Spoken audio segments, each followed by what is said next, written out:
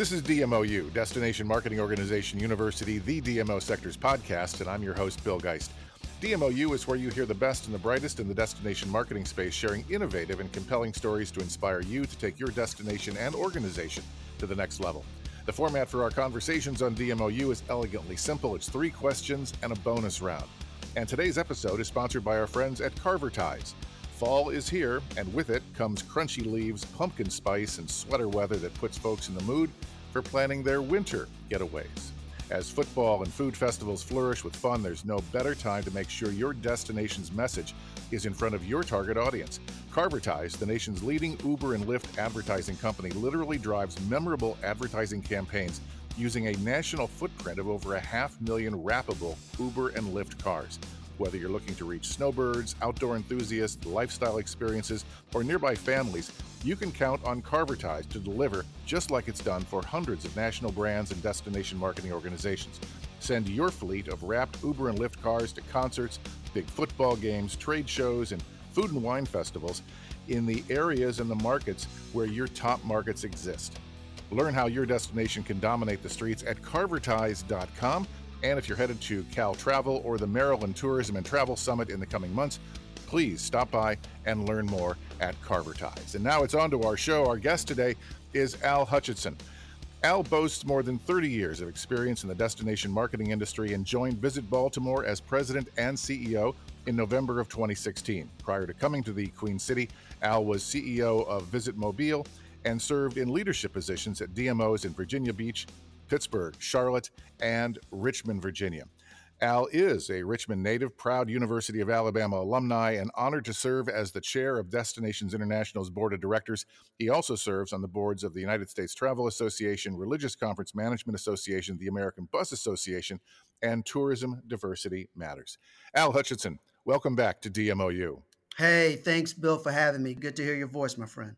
Always great to have you back. And I got to tell you, I've been in the audience for over 2 decades of presentations by incoming chairs of Destinations International. And I got to say, yours was one of the most inspiring I have ever heard. It was, to be sure, a call to action when you said, and I quote, "The reality is that all our lives have been changed forever over the past 2+ years, from the pandemic of our lifetime, worldwide social injustice, and currently the war in Ukraine, mass shootings, high gas prices, labor shortages, and trending inflation conditions."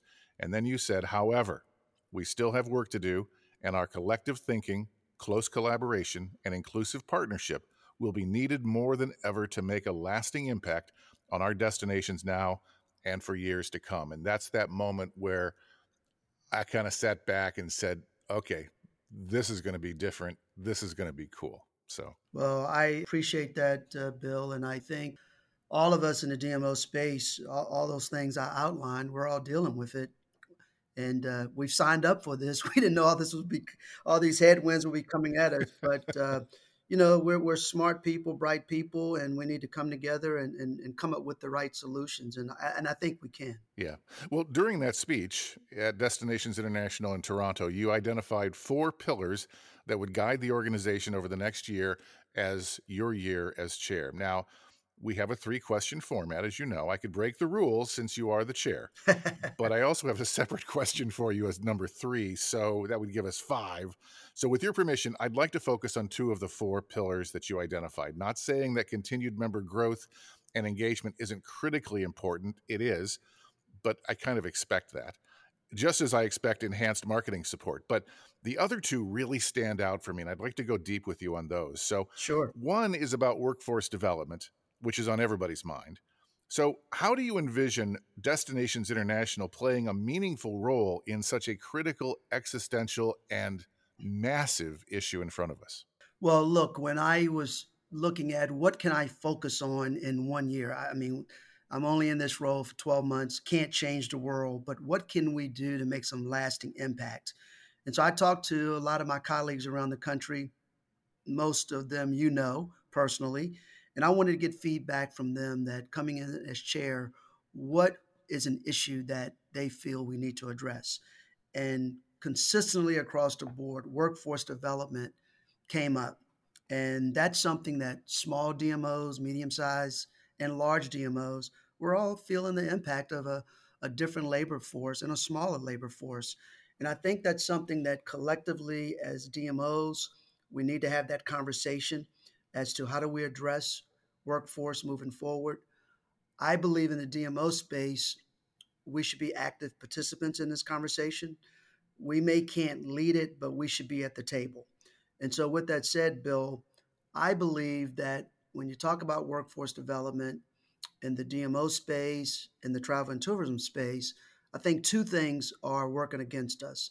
We have a brand problem, a messaging problem. Mm-hmm. And what I mean by that is the Gen Zers, the millennials, they don't want to do what you and I did in this business. Right. They look at the gig industry, Amazon, STEM as being the cool, hip, sexy places to go. So I believe we have to reinvent ourselves, look at the brand, the messaging. How do we make that cool, hip, and sexy for the younger generation? So that's one thing I believe we need to focus on. And I also believe we have a model problem that the way we've approached business, either in hotels, long hours, low pay, we need to be more creative and come up with some different ways to approach our work hours and the model of our industry. And so I believe that the DMO space, we need to be at the table. But what I'm hoping is that we can take this to organizations like US Travel, for an example, where I sit on their board, their executive committee. US Travel has the bandwidth, they have the thought leadership of all sectors of our industry. Mm-hmm. And maybe they can help us craft what that new story looks like, come up with a framework, if you will, or a template of a new storytelling and give it to us in the DMO space. We can customize it with our voices and faces in our community and really provide a different way of talking about our industry. And I believe it's critically important for us to do this because we need to get the next generation of talent to come into this industry. And if we don't change the way we approach it, come up with a different storytelling, make it, as I said, cool and hip, we're going to go backwards. And so I believe this is a huge area. I don't think the workforce issue is going to go away in the next 12 to 24 months. So we have Yeah. to double down, be thoughtful, be very creative, and come up with some new ways of attracting talent into our industry. You know, there really is a short game and a long game here. And I hate to shy away from a fight, but I'm not sure that the DMO sector has necessarily a answer or a strategy for the short game for that, as you said, next 18 to 24 months. I mean, it's going to come down to, our industry partners flashing some serious cash, being more sensitive to ours. And, who knows, maybe the bonus thing continues. I had to laugh. And I think I posted it on my blog a few months ago. We were in northern Wisconsin, and this rundown, dilapidated Hardee's just off the interstate had a sign saying signing bonus $1,000 for a Hardee's. Oh, yeah. Right. And so I think that it really falls sadly to the industry, who has its own raft of issues they're dealing with, and they probably don't have time to do this in a meaningful way. But the short term, the short game is theirs. The long game, I think I agree with you absolutely, is how do we reposition? A lot of that is getting curriculum into the schools, a broader understanding, and maybe some marketing that positions us as probably the most fun you can have and the most enriching you can have. I mean, I think those of us that have been in this business, yeah, the money is important, but the way we make people feel and the memories we help create, you can't beat that. It's just, it is what we do, and we take such great pride and satisfaction in that. But that has to be communicated, because right now, you're right. I still see people referring to hospitality jobs as, chambermaids and burger flippers, and that's just not what it is. No, you're absolutely right, Bill. And I do think we have a generational gap here that we have to address. And the service industry that you and I love, we fell into this industry, we love it. We have to begin to go back to the younger folks and rekindle that love for serving other folks. And I think we've lost that to a certain extent Mm-hmm. in the country. And, just from a Yeah. fundamental standpoint of, please and thank you, that's a missing element. And we need to get back to talking to our young people about the importance of service.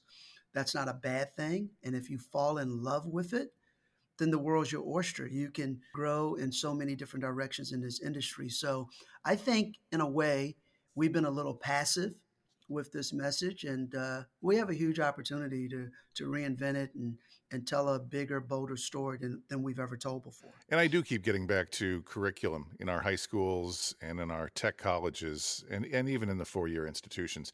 And I think that a lot of DMO CEOs and leaders are ill prepared to have that conversation with local and regional educators. I think we need a toolkit. And I hate toolkits, but I mean, I think we need talking points. We need some guidance, that gives us the compelling argument to go to those who build curriculums in our schools to say, you know, there's a lot of your students that really don't want to do STEM, that really this is perfect for them. And don't you want to make sure that you're satisfying all the needs of all of your students to get them forward? And Agreed. Hey, look, here's the reality. I could not have done STEM. Let's be very sure you truthful could have. here. Uh, that's not my deal. The sciences, the engineering track, the calculus. Even though I took calculus, that wasn't my deal. That wasn't Yeah. my jam, as the young folks say.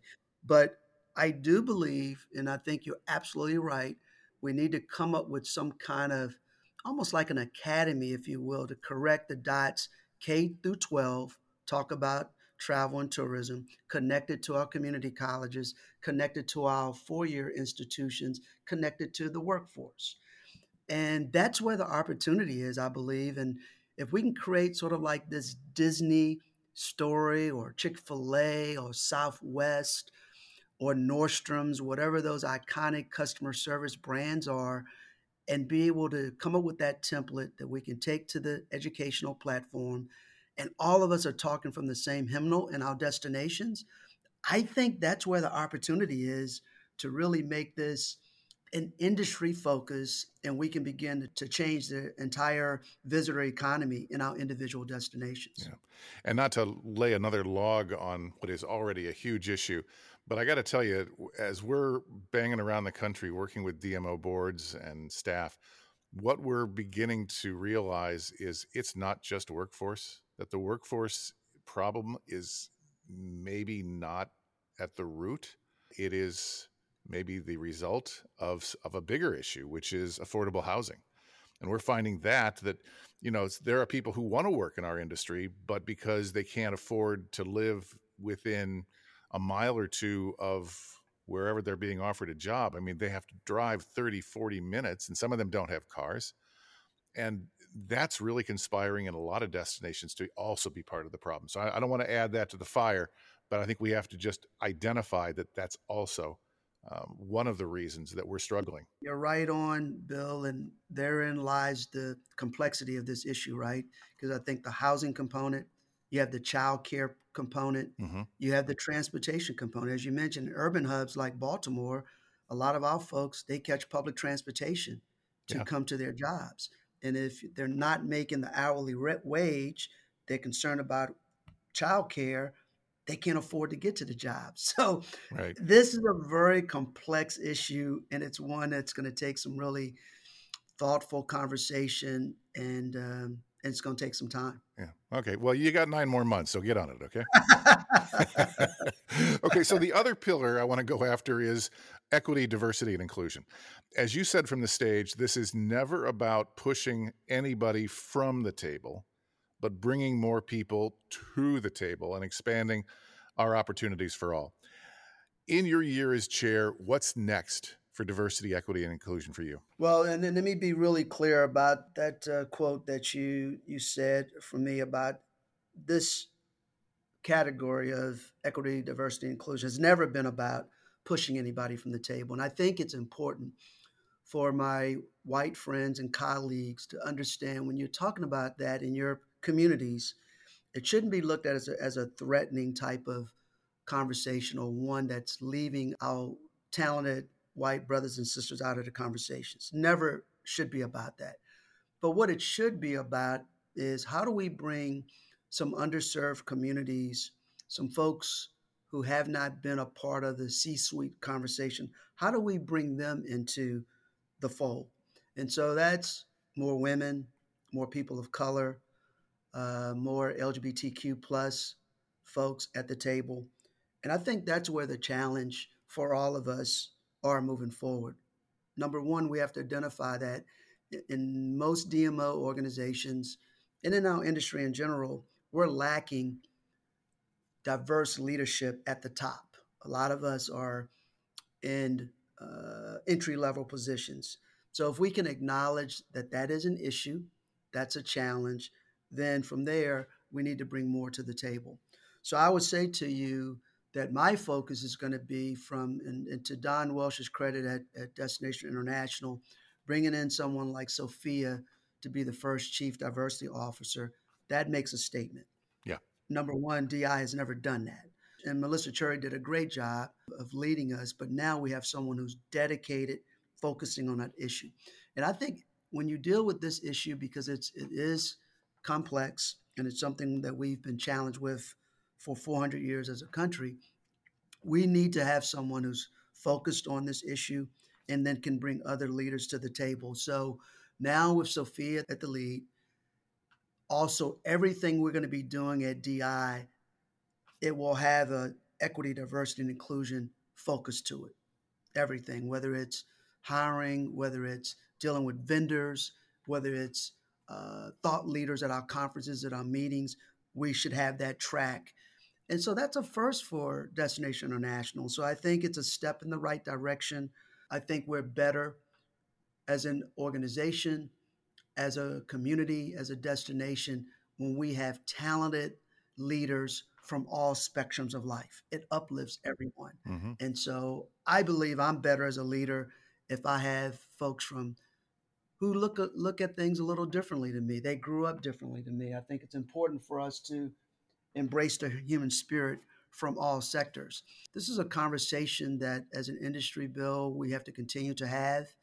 It should not be a threatening conversation because it's really about being a good human. And as a good human, we want the best and the brightest talent, and we want to be able to move our destinations forward. So, this is a conversation that I'm excited about, but I think it's a conversation that everyone should be excited about because we want to move the DMO organizations forward, but we want to move our communities forward. And community means everybody. No one has ownership on community. So I think this is a great conversation for DI to take a leadership on. And as an incoming chair, I want to be at the table to amplify the importance of this initiative. And with no disrespect to any other community development organization in our communities, I think that those of us in the destination marketing and leadership arena are really best suited, not just for marketing our destinations to everybody for every reason, but to take this mantle on because I'm not sure what other community development organization sees this as significant as we do. We have the ability to move, as you said, to move the community forward. It's not just about us. I mean, we got to get our own house going first, but our influence in a community, I think, goes a long way. And if they see that it's important to us, that we're acting on it, that we make it a pillar of what we all do, not just at DI, that the community will start to understand that, okay, there's something here that we need to follow suit. Agreed? I agree with you 100%. And I use Baltimore as an example. You know, we're a majority minority community. Right. So 66% African American. So for us at Visit Baltimore, we should be taking the lead to be representative of what Baltimore City looks like. So if I can show that we're doing the right things from a hiring end, we're doing the right processes from dealing with vendors, and I can showcase to neighborhood leadership, to political leadership, to faith-based leadership, then they embrace that. And then all of a sudden, I create more champions in the community that can wave the flag about the work that Visit Baltimore does. And then for my external customer, my visitors, they begin to see a community that's welcoming to all people. I'd use that as an example for communities who are maybe predominantly white or less minority led. Their population is not like that. I still believe this is something they should embrace as well because they want all people to come visit their destination as well. So Yeah. if Right. you're in a predominantly white community, you should want to be able to showcase that your city is welcoming to people of color, to people from the LGBTQ plus community, to people who may be Muslim and your community is more Protestant or Catholic. So I believe the communities that are willing to look at our work in a much more inclusive way will be the communities that will win in the future. And winning, I mean attracting talent, people who may want to relocate their businesses there, send their kids to school in your community, in addition to bringing a conference or convention to your town. We have to be broader in our thinking process now as DMO leaders than just heads and beds. Oh, yeah. I believe those leaders that can do that are going to be the ones who really move the needle further than others. Yeah. And I mean, we talk about workforce development from a hospitality standpoint, but from a broader role, I think all of us in the DMO world need to be understanding that what we do is workforce development at even the highest level to convince people from outside of our community that this would be a great place to raise their family, a great place to call home. And it may not have been on their radar screen before, but if we can get them to come and experience, then they may consider, when we're talking about, university professors, healthcare professionals, the highest salaried, successful professional possible. We want them in our community just as much as we want the visitor. No, I say 100% agree with you for sure. Part of what we have to do is actually harken back. God, it's been 15 years since Richard Florida penned that amazing book, The Rise of the Creative Class. And he identified 15 years ago that there were 3 pillars of where new talent wants to go. And one of those pillars was a diverse community, that they don't want to go to a single ethnicity community. They want the richness of a diverse community. And he identified that 15 years ago, and we're still struggling with it. We are, and I think he was right on the money when he brought that up. And I think now the Gen Zers out there that we really want to attract, they're only going to go to communities that they feel welcome. And so if I'm a young Gen Zer and I have tattoos everywhere or I have piercings everywhere, they want to feel welcome. Yeah. And so don't we all? I think communities that understand that are going to be the ones that are going to be extremely successful moving forward. Well, all the best on that pillar as well. And you know that you have hundreds of us that have signed pledges, and we're right behind you, and help us get there. Right? Yes, sir. So third question that I wanted to reserve, because it's something that, it was kind of through Destinations International, but it really was kind of your deal that you put together and helped nurture. And that is, as you stood on stage that day in Toronto, you announced that our DMO brothers and sisters had pledged over $100,000 for the Destinations International Foundation, HBCU, and Hospitality Scholarship Fund. Tell us more about this amazing initiative, where the money is going, and where the fund balance is today, a few months later. Yes. So this one was truly a brainstorm of mine when I was looking at where could I personally make some impact as the incoming chair of DI, not only for the 12 months, but how can I leave a legacy personally? And as I thought about it, just as a brainstorm, Bill, I said, well, maybe what if, and I'm dreaming here, what if I could bring the industry together? We create a scholarship for students who attend historically Black colleges and universities with hospitality programs. We create a scholarship for them. Most of those students are first generation to college, and it would be a way of creating a sort of give back and again rewarding and really identifying the next generation of talent. I didn't know where this would go, but I thought it would be something that should be discussed. And I said, I don't want to do it for like 1 year. We should make it at a minimum a 3-year commitment to this. Mm-hmm. And if we could start with some of my friends, African American leaders in the DMO space, I reached out to them first, about 30 of them, and say, hey, would you be willing to put some money up, make a 3-year commitment. This will go to students who attend HBCUs. And they said, absolutely yes. Reached out to Don Welsh and said, what do you think about this? Could we get some momentum on this one and go to some of our associations, our business partners? And he says, I think, Al, it could go. And so we started to brainstorm on it, put more legs to it. And you're absolutely right. $100,000 was the goal we set, and we raised a little more than that by July in Toronto. But I'm pleased to say at today's date, we're at $250,000 raised thus far, Wow. which is extremely Wow. exciting. However, we have a task force through DI's Equity, Diversity, and Inclusion Subcommittee, and they're creating the criteria. Who do we reward this money to? How much money do we provide each student? And would it go to an incoming freshman or to a junior or senior? That criteria is being developed. And the hope and goal is, Bill, that we'll have the criteria set by late November, early December of this year. And then we'll be able to go out with the criteria to a lot of the hotel flags. We have not talked to Marriott, Hilton, and Hyatt yet about this.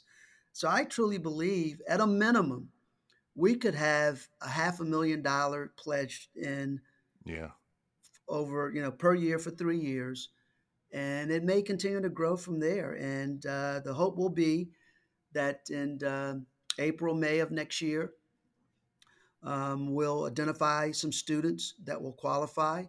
Don't know how many, but I'm hoping somewhere between maybe 30 to 50 students out the gate that will be a part of the first class. And I really want to invite those individuals, Bill, down to the annual meeting in Dallas in 2023, parade them across stage so folks who've made that investment can see this new talent that's coming into the industry. And not only parade them across stage, but create some opportunities for maybe some job fairs. Some of these Yeah. students could be interns, apprentice, full time employment, mirror or sort of shadow some thought leaders like yourself, me, and others so they can learn more about the industry.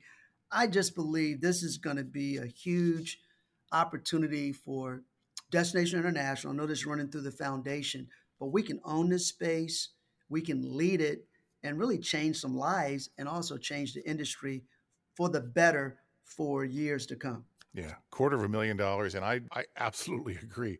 I don't think $500,000 is out of range if we get the major corporations involved. And who knows, it could grow even bigger than that. And this could be hundreds of kids every year benefiting from this scholarship fund.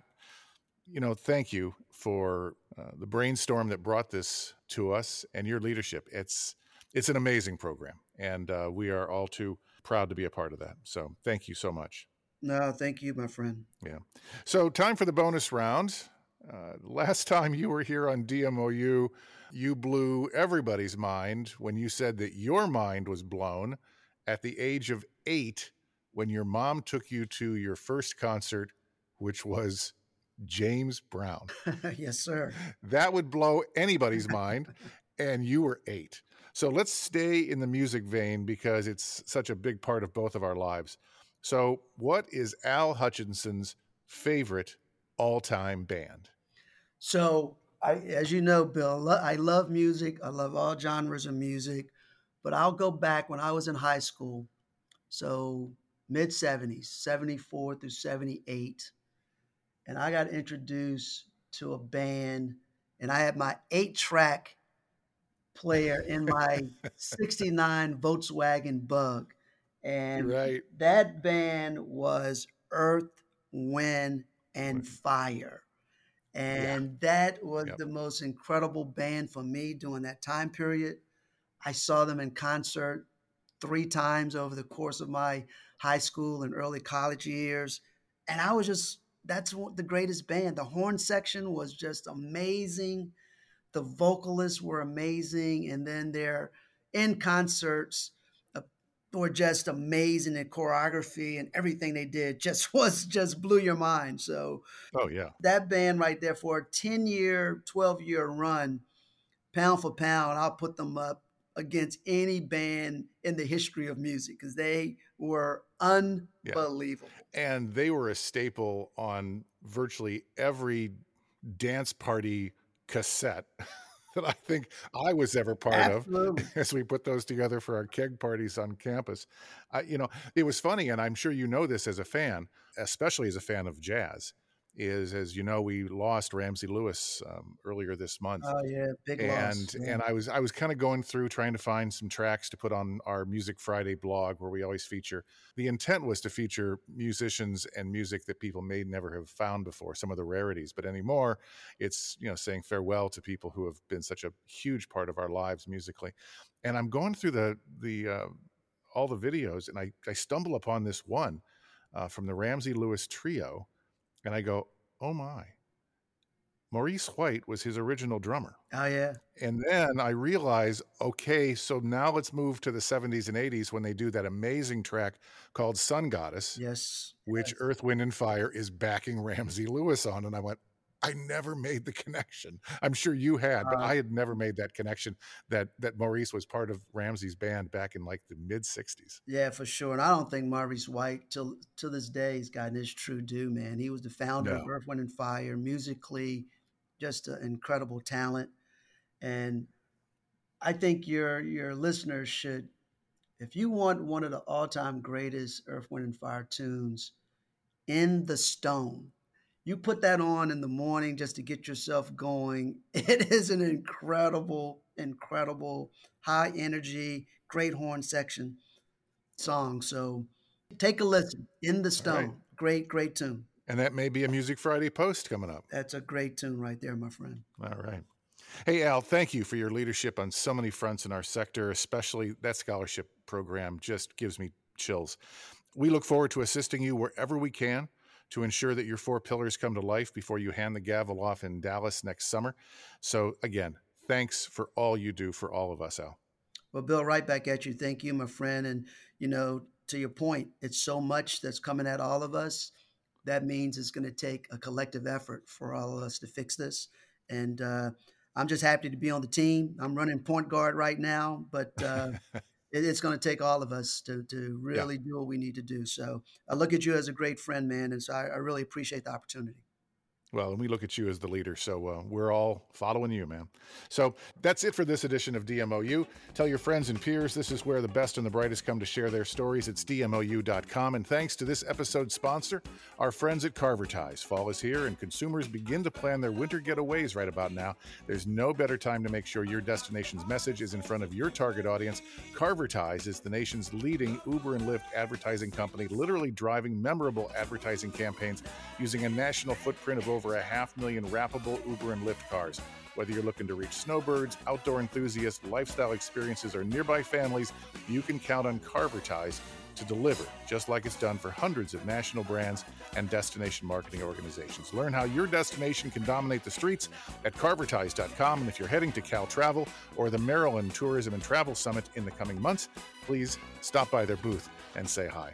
DMOpros.com is where you're going to find more on our services for the DMO sector, links to the Z News, position papers on board diversity and the new model for destination development, our book Destination Leadership, and the biggest DMO job board on the planet, plus access to past episodes of DMOU. That's DMOpros with a Z.com. Executive producer of DMOU is Terry White, and this is a production of DMO Pros. I'm your host, Bill Geist. Until next time.